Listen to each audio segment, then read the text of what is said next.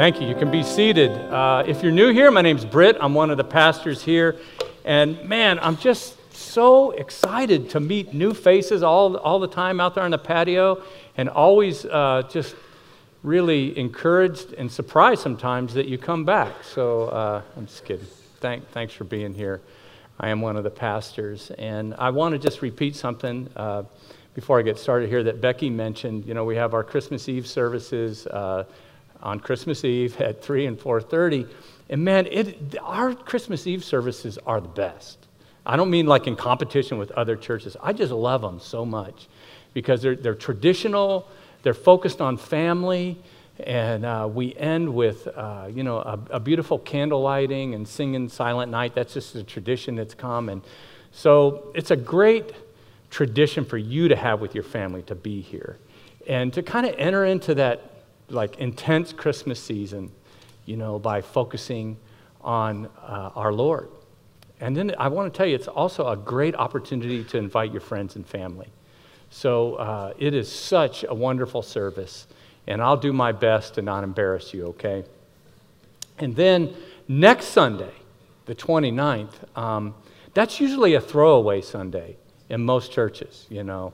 But I want to tell you something. If Sunridge is your church, I want you to be here next Sunday, and I don't want you to invite people.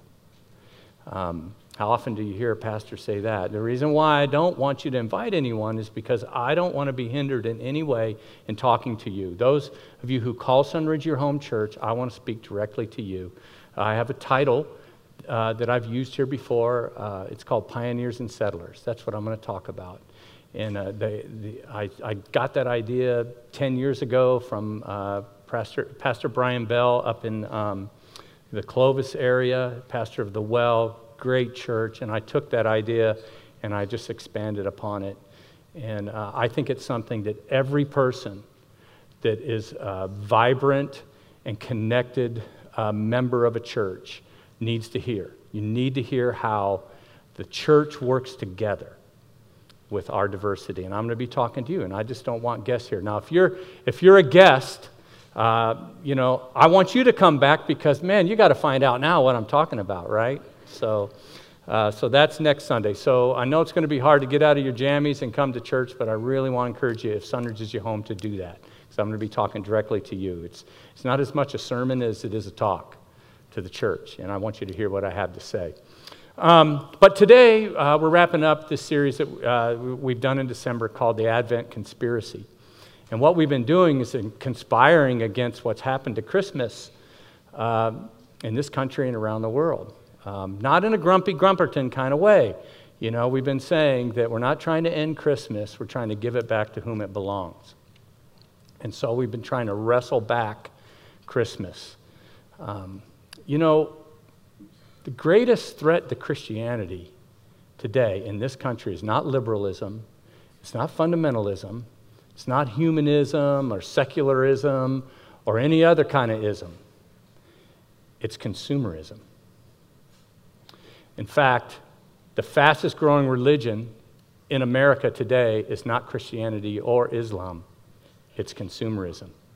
And consumerism promises everything that a worthy religion would promise to its followers. It promises us happiness and fulfillment and transcendence and security and meaning, but it doesn't deliver. Consumerism is a bankrupt religion, but we're sucked into it so easily. And what we've been trying to do in this series is conspire against what's happened to it.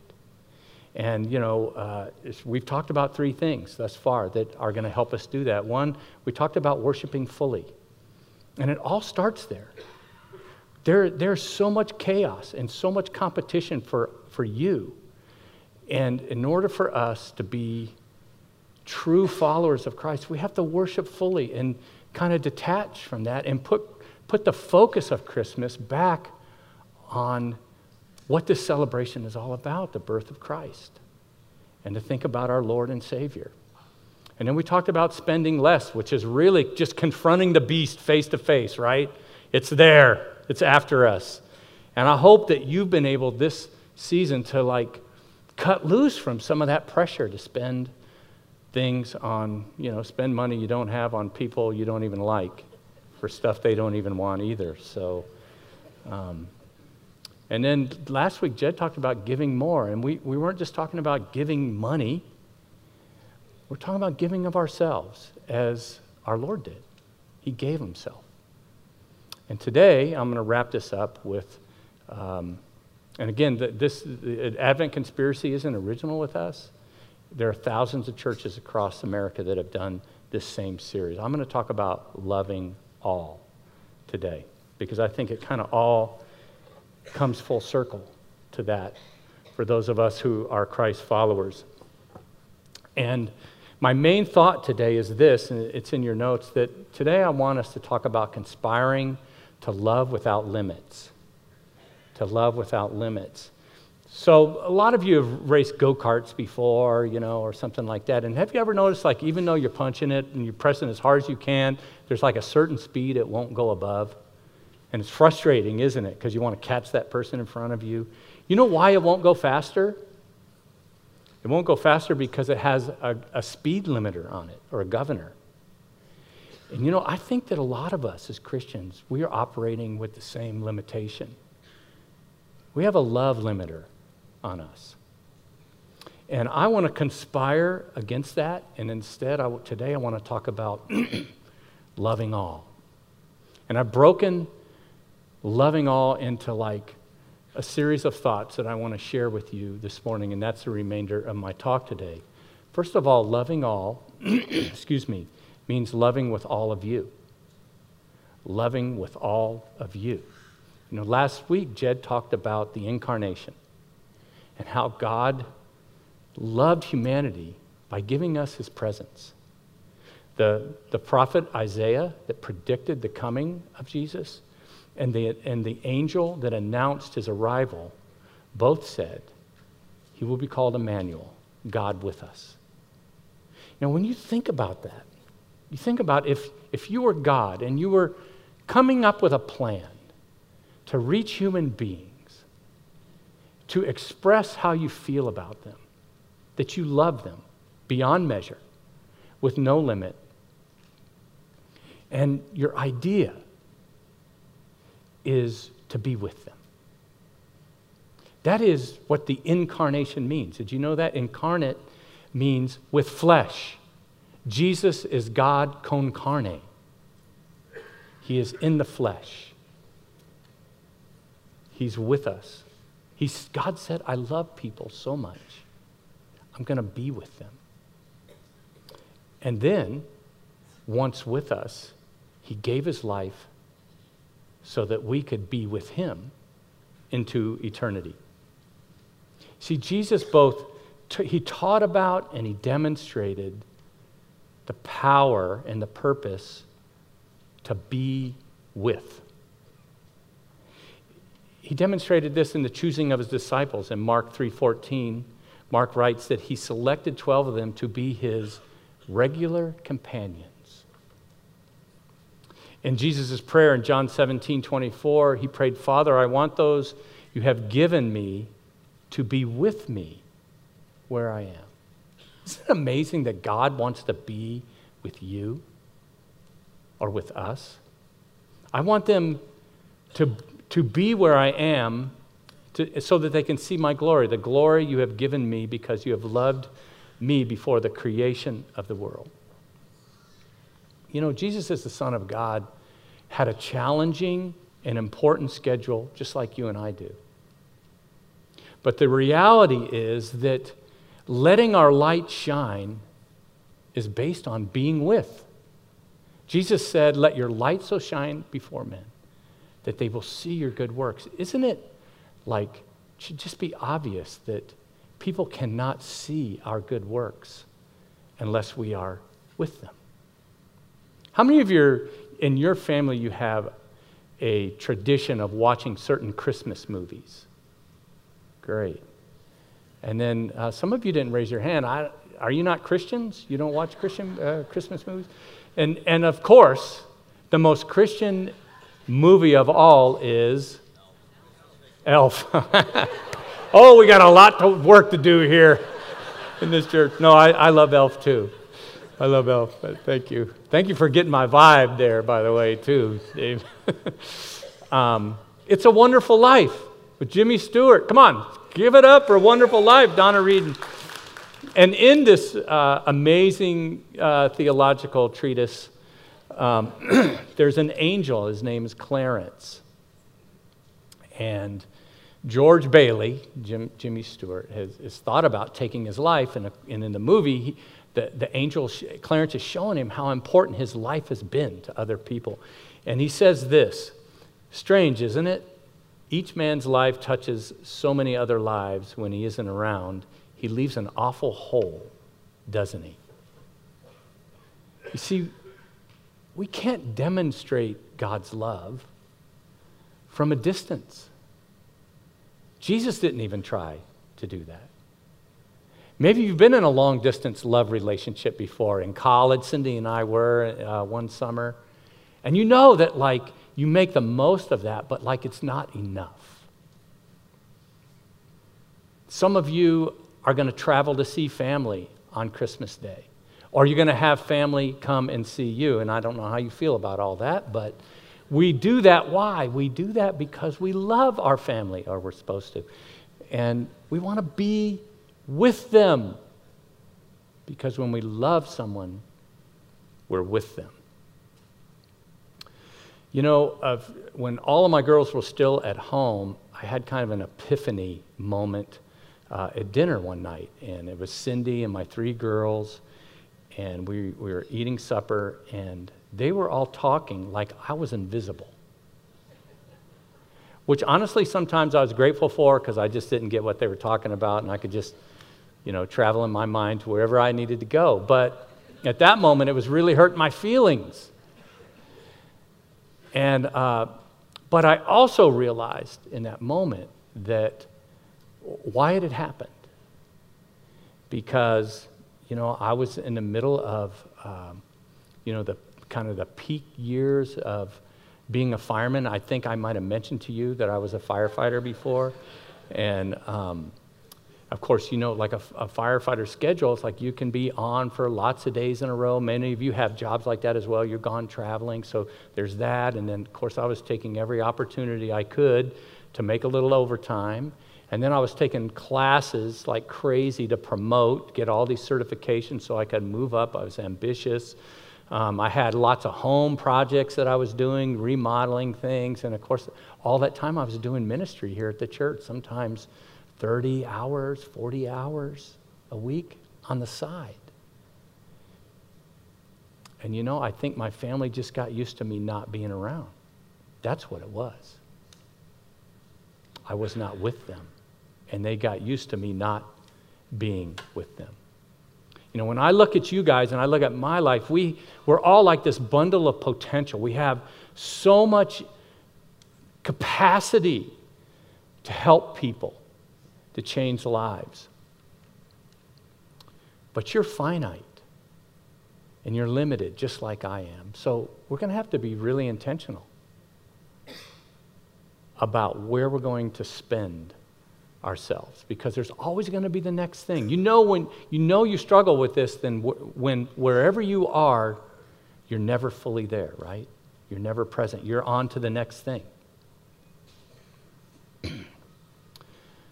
Coaches my whole life used to say to me, leave it all in the field, which meant in your moment when you're out there, give it everything that you have. How about we conspire together to leave it all in the field in this way, that we love all in a way that we expend all of us when we're with people. Because that's the only way people experience love. So let's conspire to love with all of us. Now, loving all also means all of them. Loving all means all of me, but loving all means loving all of them, including their warts, weirdness, and waywardness. Now, I know that's a lot to write down, so if you have a note sheet, I'm just going to give you a moment. Their warts, their weirdness and their waywardness. Does that describe anybody that you know? Can you say family? Can you say office workers? Can you say church? You know, all across this country on Christmas morning, kids are going to be opening up gifts that are super cool that require batteries. That's a good reminder, get batteries if those kind of presents are coming. And, you know, the box will say sometimes, you know, like, awesome toy, awesome video game, batteries not included. You know the thing about people? No matter what kind of package we come in, warts, weirdness, and waywardness, always included with the package. We all come with it. Think about the disciples that Jesus chose to work with. They were just a ragtag bunch of goofballs, if you really think about it. First of all, there's Mr. Big Stuff, Peter, right? He always has something to say, isn't always ready to follow through on it. There's, well, I'm not really sure, Thomas, all the time, right? The doubter. There's James and John, which were constantly saying, well, my mom wants to talk to you. And then there's all of them who are constantly saying, are you sure you know who you're talking to? What are we supposed to do next? And then, of course, there's Judas, who was a devil and, you know, ruined that name forever. Who's ever named their child Judas since this happened? It's like Hitler's mustache. That's just gone. You know, that name and that mustache are never going to appear again. And yet Jesus worked with all of them. And it wasn't that he was blind to their faults. It's not like he didn't see who they were. He often said, oh, you of little faith, talking about them. Sometimes he lamented, how long must I put up with you? You ever said that? About someone who had warts, weirdness, or waywardness? And here's the thing. The holidays are a microcosm of life because Christmas morning is going to throw you together with people who have all of these. People that they're in your circle that you're supposed to love, but yet they're difficult to be with. On Christmas morning, you're going to be with someone who isn't for impeachment. And you're also going to be with someone who is for impeachment. Did you see what I just did there? Right down the middle. Whatever your opinion is of that, you know, you're likely to be thrown together on Christmas morning with people who have really strong feelings about that and other things. See, even those that are on our obligated to love list aren't always easy to love. They come with warts, weirdness, and waywardness. And you know, it's amazing how often the early Christians, the first Christians, needed to be reminded about this. John, in his first letter, 1 John 3:23, said, and this is his command, to believe in the name of his Son, Jesus Christ. So believe, have faith, and to love one another as he commanded us. You ever wonder why the first Christians needed to be reminded of that? Paul, also in his letter to the Ephesians, chapter 4, verse 32, he says, be kind and compassionate to one another, forgiving each other, just as in Christ God forgave you. So we have no exception clause given. And Paul's words here, I mean, it's obvious that sometimes it's going to be difficult, even to the point that I'm going to have to be forgiving as Christ forgave. You know, even loving those people that are in our circle is a struggle at times. You know, I'm kind of that age right now where, you know, and many of you are that are sitting here, and you're taking care of your parents. We've done that with our parents, and they've all passed on. But you're right in the middle of that. And, you know, they're not always cooperative when you're trying to care for them. But you're loving them, right? And, you know, and some of you are at the other end of the spectrum. You have children, and you love them with all your heart, but sometimes it's really hard to do the right thing. So, like, By the way, it dawned on me when I was preparing for this message how that's how life is. It's like you get married and you learn to get along with one another, and that's like a lifelong process. And then you have kids, and that's like another layer, and you go through that, and then they become teenagers, and then you send them off, and you think you're done, but then you're taking care of your parents. And they're all imperfect. Studying the Bible for me is easy. I love studying the Bible. Writing sermons is really hard. I know I make it look really easy, but it's hard. It's some of the hardest work I've ever done. But you know what's far more difficult than writing a sermon? It's living a sermon. But if you want to grow deep, if you want God to stretch you, go here. Love people with their warts, their weirdness, and their waywardness, and God will grow you. But loving those people that are obligated to us, that's not the end of the story. I'm sorry, there's more. You see, we have this list of the people that, oh yeah, I gotta love them. But then, isn't it true that we also have categories of people that we feel no obligation to love at all? They're kind of outside of our circle, so they don't make the list. We might even think of them as enemies, and we might even be content, although a Christian, to hate them. And that's what this next point is talking about. Loving all means loving all.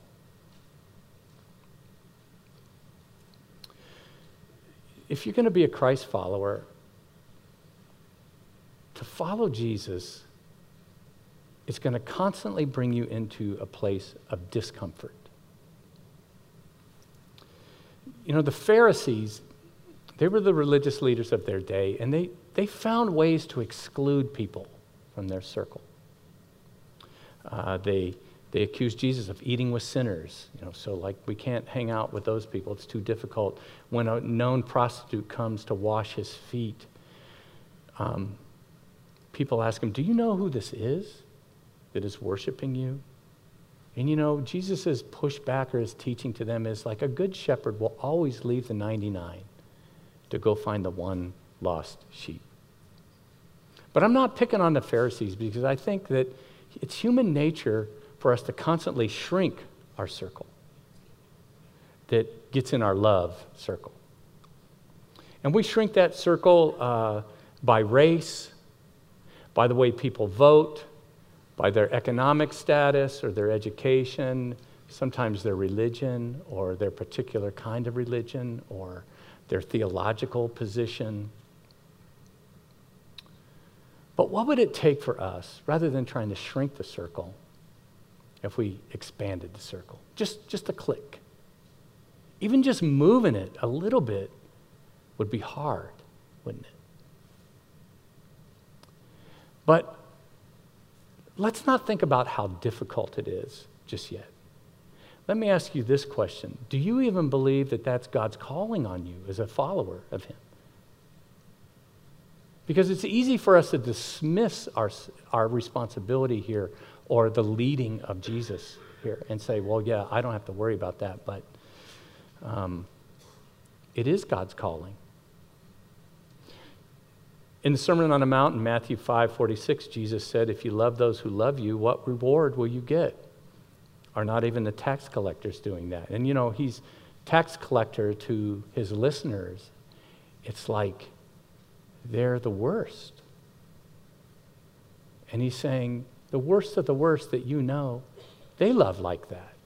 You're no different. And he goes on, he says, and if you greet only your brothers, only those people that are in your oikos or your particular circle, what are you doing more than others?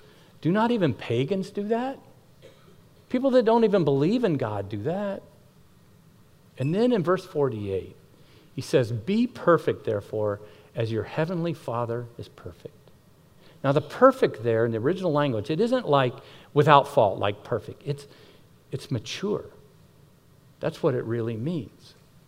So what Jesus is saying is, maturity is defined by our capacity to love people that we're inclined not to love.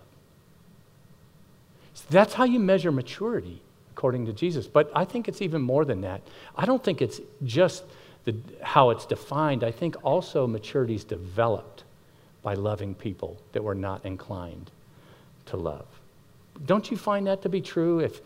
If there's someone in your circle, at work, at home, in your family, are you not stretched by being in relationship with that person?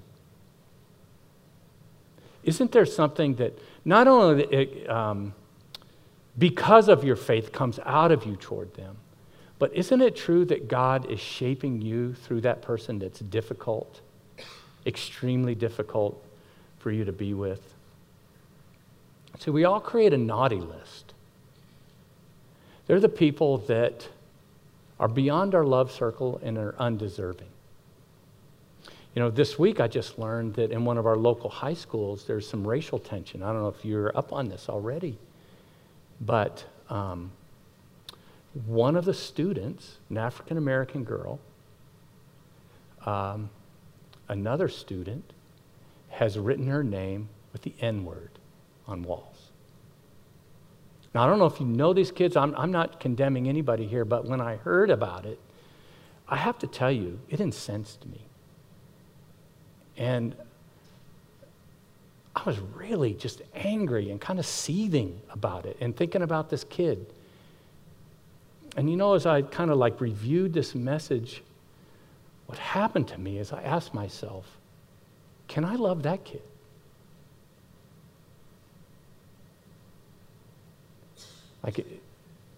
And how would I love him? And that kind of made me start thinking, like, how has this kid grown up? I don't know. Maybe the parents have, and again, I'm not, like, you might know these families. This is a small town, but I'm not trying to denigrate anybody. But I am saying, like, maybe this kid grew up in that. Or maybe his parents were nothing like that. Maybe he's got other problems, and they're just humiliated by what has happened. I don't know. But I am asking myself, how do I love everybody involved in that situation? You see, I don't think we have to be threatened by people who think differently than us, that believe differently than us, that have a different faith than us or are against our faith. I think in some way, and I'm not saying it's like easy or it's like it's not complex, but we are called to love people like that. If you're not a Christian, you know, the good news of the gospel of Jesus Christ is that nobody is so good that they do not need the redemption of Jesus Christ. And then the good news for those of us who like have converted and given our hearts to Christ, it's like we can't be good enough. You know, we don't have to perform for God. He loves us. You see, to love people is not a compromise, it's a calling. To love people with a limitless love is to be like Jesus. Now, next, loving also means doing. Loving all means doing. Words are important and powerful. Proverbs says that a word aptly spoken is like an apple of gold in settings of silver. It's like sometimes a word is just perfect. And words are powerful. Proverbs also says that they have the power of death and life in them. But you know, love isn't just talking. It's doing. What if in your marriage all you did was talk about love, how much you love, but you never did anything? Don't elbow your husband right now. I mean, that wouldn't work. It doesn't work. I love Bob Goff's book, Love Does. Whatever you think about Bob Goff or his book or whatever, that title says it, doesn't it? Love does. You see, Jesus prayed for our sins to be forgiven. He taught us to pray that, but he also taught us to pray for our daily bread, right? And Jesus came to save the crowds, but he also told the disciples to give them something to eat. Love does. Do you realize that the money Americans spend every Christmas is 45 times what it would actually cost to give everybody in the world clean water? See, sometimes we can be guilty of talking about God's love without showing God's love in the most basic of ways. James writes about this, James 2:15. Suppose a brother or sister is without clothes and daily food. If one of you says to him, "Go, I wish you well, keep warm and well fed," but does nothing about his physical needs, what good is it? And then Jesus said in Matthew 25:35, "For I was hungry and you gave me something to eat. I was thirsty and you gave me something to drink. I was a stranger and you invited me in. I needed clothes and you clothed me. I was sick and you looked after me. I was in prison and you came to visit me." You know, what strikes me when I read passages like that is that God describes love in a way that just gets down to the nitty-gritty of assuring that the people that he's brought into our circle have basic needs like food and shelter and a circle and acceptance, a roof over their head, not forgotten. It's one of the reasons why, since I've been here and I've pounded away on this, I know some of you are probably sick of hearing about it, but the church needs to make a difference in the world.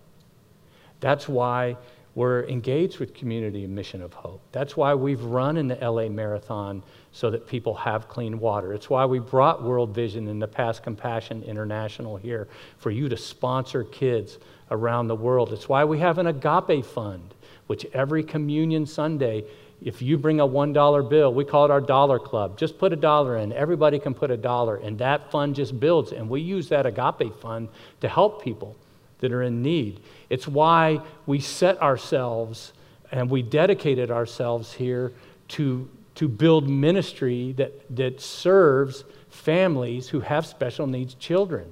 It's why we engaged and did the heavy lift of launching a deaf ministry, because there are people in this valley that were slipping through the cracks. And we said, what if we loved enough to do something about that? Many of you are a part of that in your giving or in the way that you serve. It's why some of you serve in children's ministry. It's why you greet people at the door. You're doing something with your faith. And when you give to that, when you serve, you are giving to the cause of Jesus Christ, and you are loving people in a very real way. Back in my day, there was a band called the Bellamy Brothers, and they sang a song, "Let Your Love Show." I won't sing it. No, you don't want it. But my question is, does it? Does my love show? Does yours? Love does. And last, I'm just going to bring it back full circle to what we started talking about in the beginning. Loving all is loving without limits. It's loving without limits. Now, you have limitations, and I have limitations, right? But are we going to focus on what our limits are, what our fears are? Or are we going to focus on God's calling on us as Christ followers? In 1 John 4:11, John writes, "Dear friends, since God so loved us, we also ought to love one another." John reminds us that God, every one of us who names the name of Jesus, has experienced the grace of God in a remarkable and miraculous way. How can we not love back? And Paul writes in Ephesians 5:2 that we're to live a life of love, just as Christ loved us. Is there a limit in that? If there is, I don't see it. I'm going to ask the band to come up. And while they are, you're probably familiar with this phrase, loveless marriage. Loveless marriage is one in which you might still be in it. You're still doing things. but there's something missing. There's also a loveless faith. Paul wrote about that in 1 Corinthians 13 when he said, if I speak in the tongues of men and of angels but have not love, I'm only a resounding gong or a clanging cymbal. And if I have the gift of prophecy and I can fathom all mysteries and all knowledge, and if I have a faith that can move mountains, but I have not love, I'm nothing. And if I give all I possess to the poor and surrender my body to the flames but have not love, I gain nothing. Paul, in the very first century, the birth of Christianity, the apostles having to address this idea that there's something that can substitute for love, that elevates itself above love. And Paul says, that's bankrupt. That is a loveless faith. You know, a loveless faith happens to us the same way a loveless relationship does. We start to focus on all the things that we do. Maybe you've been in arguments with your spouse before where there's something missing, there's an expectation, and your comeback is, well, I pay the bills, I go to work, I do the dishes, I make the dinners. We're doing all this stuff, but there's something missing. What's missing in a marriage and what can end up missing in our faith is the relationship. You know, Jesus, when he came to this earth, he demonstrated God's love in a way that elevated our relationship above all else. Because he said, I am here to be with you. And it was his being with us that it demonstrated for us what it means to live, what is important, what is it like to have a relationship with God if God was a person? We have Jesus. He gave us his presence. And I think we have to remember that at this time of year. This Advent conspiracy is all about returning to that, returning to the idea, not everything that you do, not all that you give, not all the expectations that are on you, but your relationship with God, especially with everything else that's crowding in his competition for your relationship with Jesus Christ. If that's getting all taken up, all the gas and the juice is gone from you, you have nothing left, and you end up with a loveless faith. I don't want that. If I could do anything in these 4 messages for us as a church, and I mean this for us as individuals and for us as a church, a people, because that's what we are here this morning, called Sunridge, is to remind you that Christ came to give you his presence in your life. His Holy Spirit dwells in you. And he demonstrated for us what it's like to love as he loved. In order for us to do that, we're going to have to always put him front and center, to worship him fully. We're going to have to detach from our culture, not just in spending, but in some of the things that are pressed upon us that just gather up any kind of steam that we have for God. And we're going to have to find ways to give ourselves, because Christ has given himself to us, to give ourselves away, our presence to people. That's what it means to love all. Let's pray.